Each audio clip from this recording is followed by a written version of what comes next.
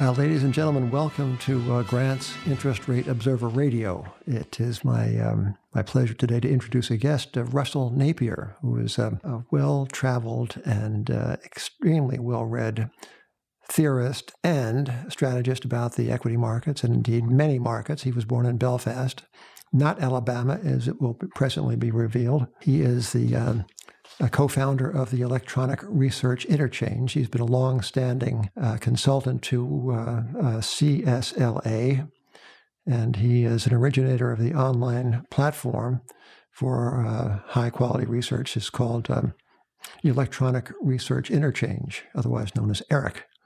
And he is the author of a fortnightly strategy piece called The Solid Ground, and of a book of compelling cyclical as well as historical interest. And its title is The Anatomy of the Bear, Lessons from Wall Street's Four Great Market Bottoms. And he teaches financial history at Edinburgh. And he is the founder of the Library of Mistakes.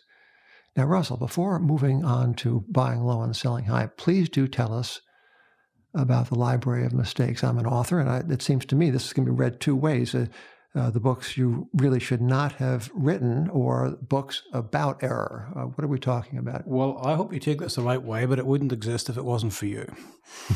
Which is a quote I read from you many years ago, which said that and I'll have to paraphrase it, in the sciences that knowledge was cumulative, but in finance it was merely cyclical. And I didn't come into this business with any knowledge of finance whatsoever because I'm a lawyer. But I did read that comment of yours, and it always stuck in my mind. And the older I got, the more it was proved to be correct. So I thought maybe we could do something about that cumulative thing. And that's where the Library of Mistakes comes from. So it's actually a business and financial history library. But if I called it a business and financial history library, Jim, nobody would come. So it's called the Library of Mistakes. But, we do have a lot. Our ancestors weren't stupid. They're certainly no more stupid than we were. We have a lot to learn from them on the good side and the bad side. So the word mistakes is probably a little bit of a misnomer. Business and financial history, that's what we need to learn. It's a marketing gimmick. Russell, it is said the only thing we learn from history is we learn nothing from it. And certainly the record of repeated error in finance would suggest that there is something innate in us humans about the excesses that seem to characterize every single cycle and every recorded moment of financial history. How about that? Yeah, but there is something we can do about it. It's called, Charlie Munger says, show me incentives and I'll show you outcomes. We can't get away from the human nature bit. We can't, it's always going to reappear. But if you combine human nature with really bad incentives, then you get really bad things. So I think hopefully what a study of financial history could do will never eliminate us making these mistakes. But if it helps us to redesign the incentives and put in better place incentives, then we can moderate but never eliminate some of these things. This is just as I thought, Russell, that scratch the skin or the fur of a bear, and what you find is an idealist. One who hopes the world gets better. Is that your definition of an idealist? I suppose so. Sitting to my left is the great Evan Lorenz, deputy editor of Grant's Interest Rate Observer. Russell Napier is directly across from me in this conference room that has everything except oxygen. And sitting at the control panel is Eric Whitehead, also of Grant. So now that you know the personnel. Hey, Russell, to begin with, let's get down to the buying low and selling high portion of the discussion. And what's... you have been known, perhaps fairly or not, as a skeptical fellow, as a fellow who is more likely to be a seller than a buyer. But what is your favorite long idea now? You must have one. I do. My favorite long idea is Singapore government debt.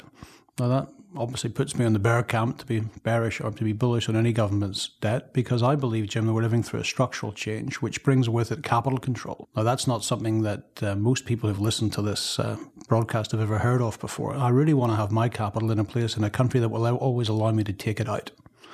I think I'll make some capital gains on this investment as well, particularly if the world turns out the way I want it to be. But this is kind of like us sitting in 1971 and discussing whether Arthur Burns is going to put interest rates up or bring them down. It's kind of a meaningless discussion. What you had to get was that the Bretton Woods system was breaking down. I think we're going through something similar. And what I want to do, but this time it ends up with capital controls coming on. So that's my long bet. It's as bearish a bet as you can get, I think. Russell, in one of your pieces, you referred to the world monetary system, and that stuck with me. System. What is systemic about our present monetary affairs? That's wonderful question, because it doesn't have a name, so people think it doesn't exist. So here's what I would describe it. It clearly was never formally put together. It was never full of a room of, it was never a Bretton Woods type situation. What it was is really since the late 1990s, with the devaluation of the emerging market currencies, really following on from China in 94, most of the emerging markets decided they weren't going to let their currencies move freely against the United States dollar. That is our current global monetary system. It wasn't chosen by the West. It wasn't chosen by politicians. It was jury-rigged, put together, but that's how it works. And that's the system, I think, which is falling apart. And we've got to discuss what happens as it falls apart. But that's still a system, even if it's not a formalized system. Well, in fairness to this jury-rigged improv we have called a monetary system, the gold standard itself was evolved and not made. Nobody invented it.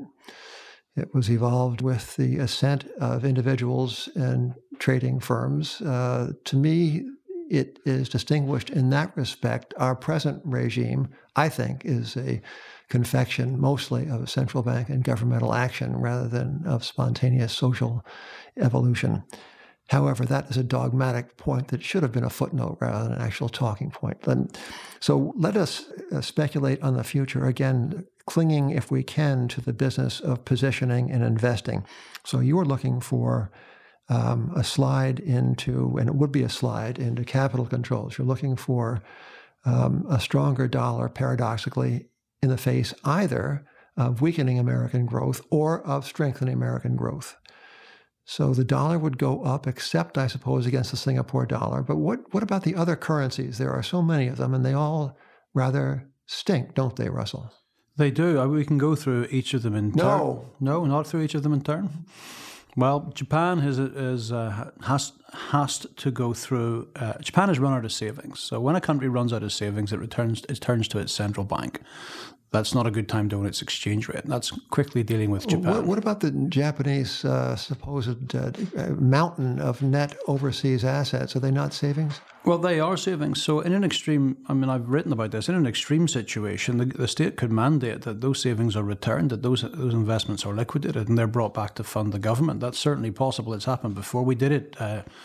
We had to do it in the United Kingdom in the early 1940s because you wouldn't give us any Lend-Lease unless we did it. So anyway, we did it, and we brought our savings back, and we did it. So, it would be an extreme situation. We might get to that extreme situation where one day the government mandates those foreign the savings in foreign currencies are liquidated and brought back. But we're a long way from that. And of course, they want the exchange rate to go down. So it's not the sort of policy. So bearish on the yen, and so the euro is there are not a few reasons to be bearish on the euro, I suppose. Although, sure. Isn't that a rather conventional point of view? And you're such an unconventional fellow. Well, yes. So I do worry that I'm too conventional in that one particular issue. There is a bias here. The Anglo-Saxon or Celt, depending on your opinion, view is always pretty bearish on this exchange rate. The Europeans are not so bearish on it. So there are lots of bulls on the euro, as at least staying together, and most of them, or nearly all of them, live in Europe. So it's not as if everybody in the world is of the Anglo-Saxon Celtic view that this is a doomed political experiment. It's not a financial experiment. It's a political experiment, which there's one thing I want to really add on that, because I think something really important happened about 4 weeks ago. The German finance minister said there can be no further political integration in Europe. His words, not my words. Now, that's a big call, because I think most people who analyse that exchange rate would say, well, without a political union, without a fiscal union, it can't work. So for the German finance minister to say it can happen was a big thing. So bearish on the euro and the renminbi, that emission of paper or digital wampum from the People's Republic of Japan with Mao on the cover. Now, is that a good sign for a currency to have one of the 20th century's leading mass murderers right there on the front of the piece of paper? Well, I'll tell you, the day I'll be bearish on the dollars when they take Andrew Jackson off the of Euro. That's so. But it doesn't really matter who's on this. But look, mercantilism's over. Mercantilism's dead. You can't be the second biggest economy in the world and run a mercantilist system and manage your exchange rate. So I think once again, most people would concede that if they move away from mercantilism, the first move in the exchange rate is down. Now, is mercantilism dead or is it dying? It is dying. It isn't dead for sure. I mean, if it was dead, who would still be manipulating their exchange rates? I mean, they would already have moved to much more flexible exchange rates. That's my big call on capital controls, Jim. It's the idea that they would move to flexible exchange rates and politicians would accept the volatility associated with it seems to me highly unlikely. So that having your cake and eating it is capital controls with somewhat more flexible exchanges, but not targeted exchange rates. And so you're doing a nice little job here of me knocking down all the skittles and just leaving one upstanding, and that one upstanding is the United States dollar. Isn't there another monetary asset which, left outdoors in the sun, glints fetchingly and like that? Can't you think of something? Is that a Ferrari? In the periodic table of the elements? Yeah, look, I'm also bullish on gold. I don't know if it's for exactly the same reasons that you are, but we're looking at a decline in the power of markets and a rise in the power of the state. We're looking at the word control coming back. And I just left Toronto. They just brought in rent controls yesterday. Don't know if anybody saw that. They did, because Vancouver did it, so they thought they better do it as well. When you put the word control, when you get a bull market in the word control, my belief is you'll get a bull market in the word gold.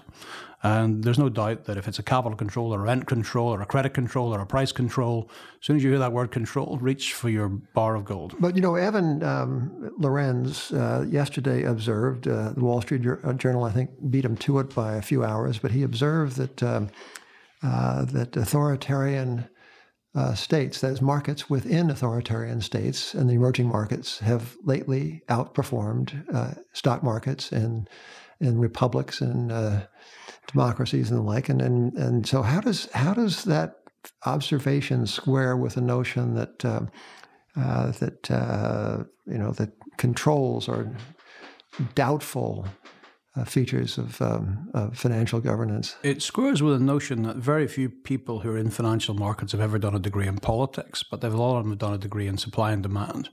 And if somebody comes along and you think that person's going to screw supply and demand in your favor, maybe you like it.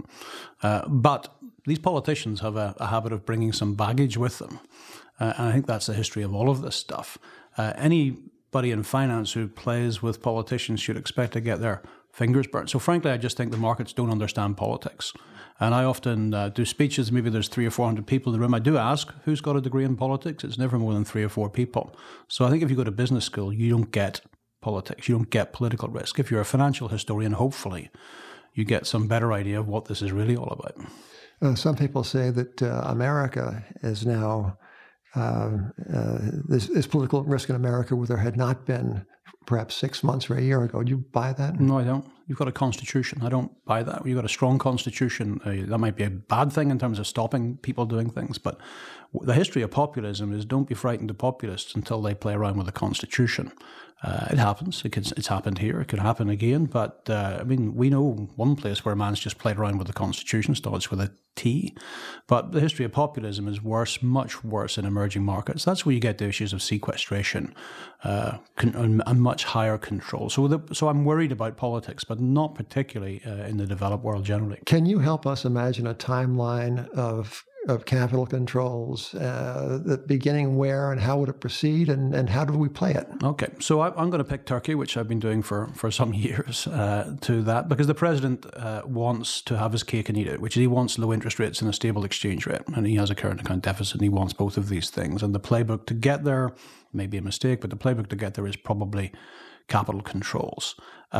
When that happens, it has a profound impact on Turkey, but to me, it will change the whole view of emerging market risk. I have long debates with emerging market debt fund managers. They tell me that these people have the ability to pay, and I ask them about the willingness to pay, and there's complete blank. The spreadsheet says ability, the investor says willingness.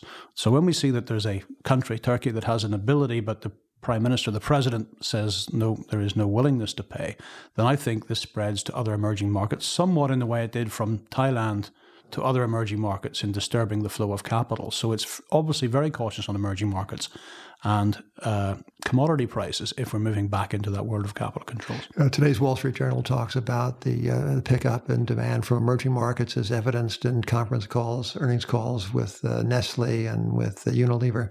So you don't buy that. I mean, in your view, emerging markets, whatever they might offer fleetingly in the here and now, are, if not doomed, then in the way of a big event, perhaps beginning for Turkey, namely the control of capital movement. Yes, simply. And the trade figures also suggest that emerging markets are picking up and doing well. But emerging market crises are really about a redirection of capital, a reassessment of emerging market risk. And I think the markets have got emerging market risk very wrong. And the repricing of that causes economic problems, real problems for the real economy.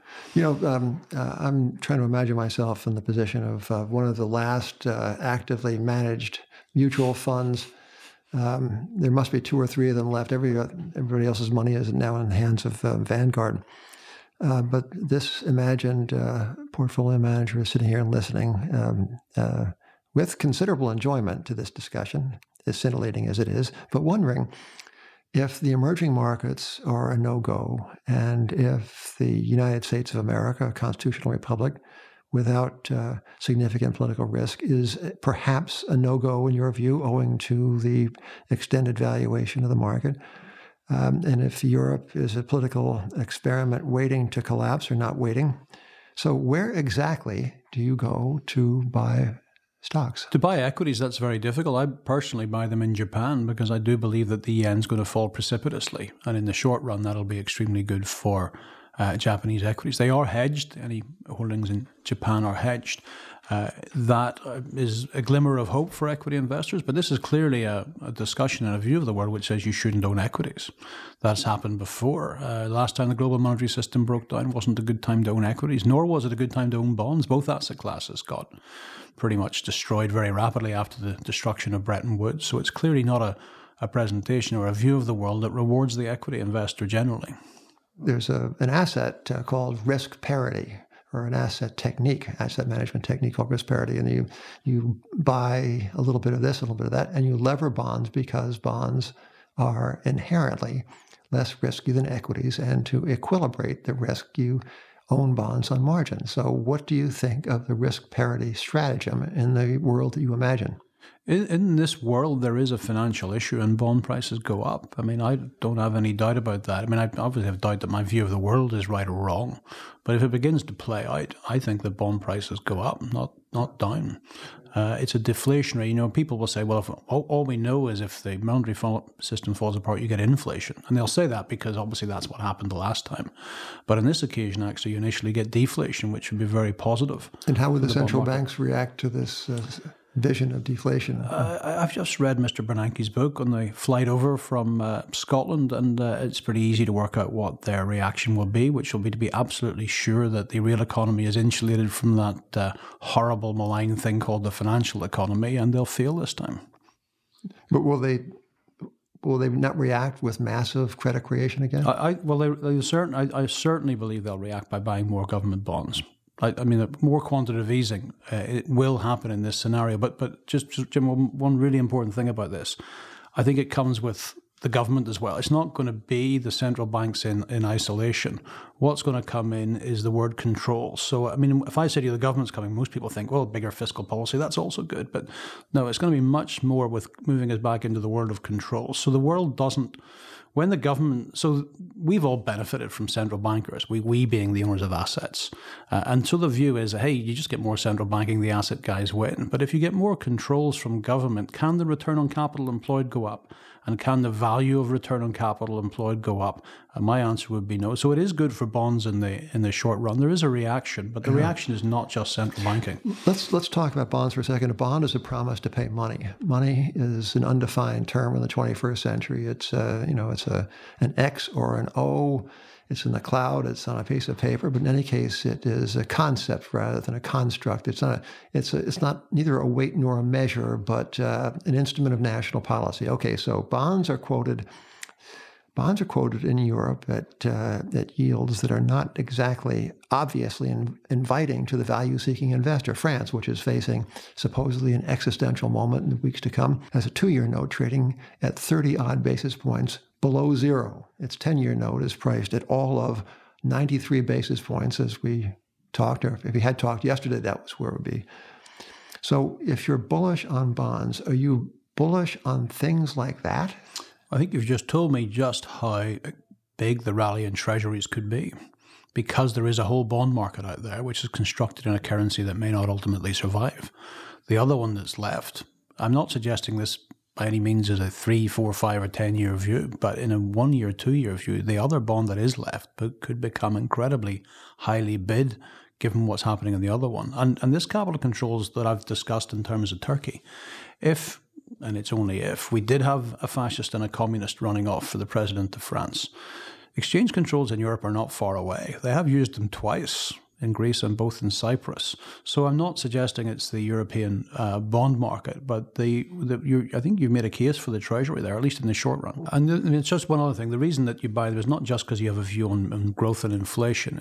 We're talking about a financial crisis. We're talking about a deliquification. That's what a capital control is, a deliquification. As you know, liquidity problems can fade into solvency problems. And that is when people really run for what is still a reserve currency asset, which is still a liquid asset and still one that they consider to be of good faith. Whether that's the right view or not, that's where people run. So the second kicker for the Treasury is that's where I go for that liquid asset I need to hold if I find myself feeling the world's heading into a bad place. Russell, in The Solid Ground, you recently ruminated that the last refuge of the bear is reference to events past, and so you go back and look at some historical episode and you say, aha, and then quite sensibly you observe that in effect that if it were that easy, the historians would be so rich, and as it is, they are not. So, okay. But you mentioned Thailand, and in your writings you have mentioned the crash of 87. So this is one event is 10 years ago, and the other event is 20 years ago, or 30 years ago. So, well, I guess one event is 20 and the other is 30, and doesn't time fly? But if you would please compare and contrast events surrounding the Asia crisis of 1997 and their relevance now, and the stock market crash of 87 and their relevance now. Well, the Taiwan I was involved with because I was there at the time. I was living in Hong Kong. And in the 1 year running up to that, I was going around advising my clients that Thailand would devalue. Now, the reaction in Wall Street in particular was, where is this place and why the hell do I care? The answer to that question proved to be, I'm not saying that I knew what the answer was, but the answer proved to be that it fundamentally changed the flow of capital to all emerging markets, and therefore had a profound global impact on growth rates in all emerging markets, commodities, etc. So I'd say that's where Turkey is. I very much get the same response, particularly in Wall Street. Where is Turkey and why do I care? That's what I think the similarity is. I would, back to the same issue, we know that the reaction to that was to bring in the IMF. The IMF came in with lots of prescriptions, but one thing that was not on the list of prescriptions under any circumstances was capital controls. Now, one person did it. That was Mahathir. Surprised everybody. I could run into great details about what it meant, but it did exacerbate the problem. So I think there'll be many more people than that this time. As you know, the IMF is not exactly against capital controls anymore. No, it's rather embrace them. There's been a change of view on that. So, and then just to go back to 1987, I was a student in Belfast, so I wasn't exactly that close to the marketplace, probably watching it in a bar somewhere on television. But the algorithms are what I see that is the similarity with 1987, is that we had the portfolio insurance thing, which was looked into by the Brady Commission. There's a lot more of that electronic, axiomatic, reflexive trading going on in the marketplace. And if things start to give, I do worry that there is not anybody, as you said, where are the active managers who are going to jump out of the foxhole and go running forward to embrace the value? If coming the other way, it's just waves of selling by algorithms. I don't know any algorithms personally, so I can't speak for them, but I suspect that they're not going to be jumping out of the foxholes first. You know, I was talking with a very good investor the other day who reflected that the number of trillions of dollars of investable funds that are committed without regard to valuation. It's a very long list, you suppose. Let's see, indexation, ETF-axation. Gold actually is one of those things. People think about the value of gold mining shares. They buy them because of a concept, agricultural futures. But the idea of value as a touchstone of investment seems to have rather gone away. What does that mean? If the premise is correct, I'm not sure if you accept the premise. I absolutely 100% accept the premise, and it's a very profound meaning for the whole of society, not just for the markets. I mean, I often think what would happen if we had another chair in this room and Adam Smith was sitting here, and we described what you've just described. We explained to him that the way we allocate the world's precious savings and capital is based on the existing market capitalization of that capital. And he would clearly and obviously ask us what the hell we call it. What is that system? Because it's not capitalism. I can address this. Mr. Adam Smith, it's called Vanguard, and they take in $1 billion a day, except on the weekends when they kind of take the day off. So if we're not allocating capital based upon return, never mind value, but just on market capitalization, we've gone into a post-capitalist system. It should give power. I mean, I can walk out tomorrow morning if I owned America's biggest corporation and issue equity and know someone's going to buy it. No matter how harebrained the idea is. I might want to send a man to Mars. Oh, who could that be? But I will get money from an index fund if I want to do it. Now, it ain't capitalism. Society pays a price. But it's always the same problem. For each individual, that decision to buy an index fund might make sense. But for society as a whole, it has profoundly negative impacts. And no one's talking about them. No one's bothering about them because nobody wants to pay for the price of active management. And frankly, it's been badly done as well because the incentives have been wrong. But if we had the right incentives, active management is where we should be, but we're not. So it's bad for the whole of society. Kind of an inside baseball question to wind up, Russell. You and I are both in the research business. Given the shall we say, marginalization of active management, isn't investment research rather an oxymoronic proposition? I mean, who is going to read it? The bots can't even read. What are we doing in this line of work? Well, I guess nobody reads it until everybody reads it. We've just got to make sure we're around when that happens. Excellent resolution. Russell Napier, what a delight it has been to have you here all the way from, Selma, Alabama, wherever you're from. Edinburgh, actually. Evan has sat silently. I think I'm to blame for that, but thank you, Evan, for being here too. I'm Jim Grant, and please come and join us again. It has been a pleasure having you.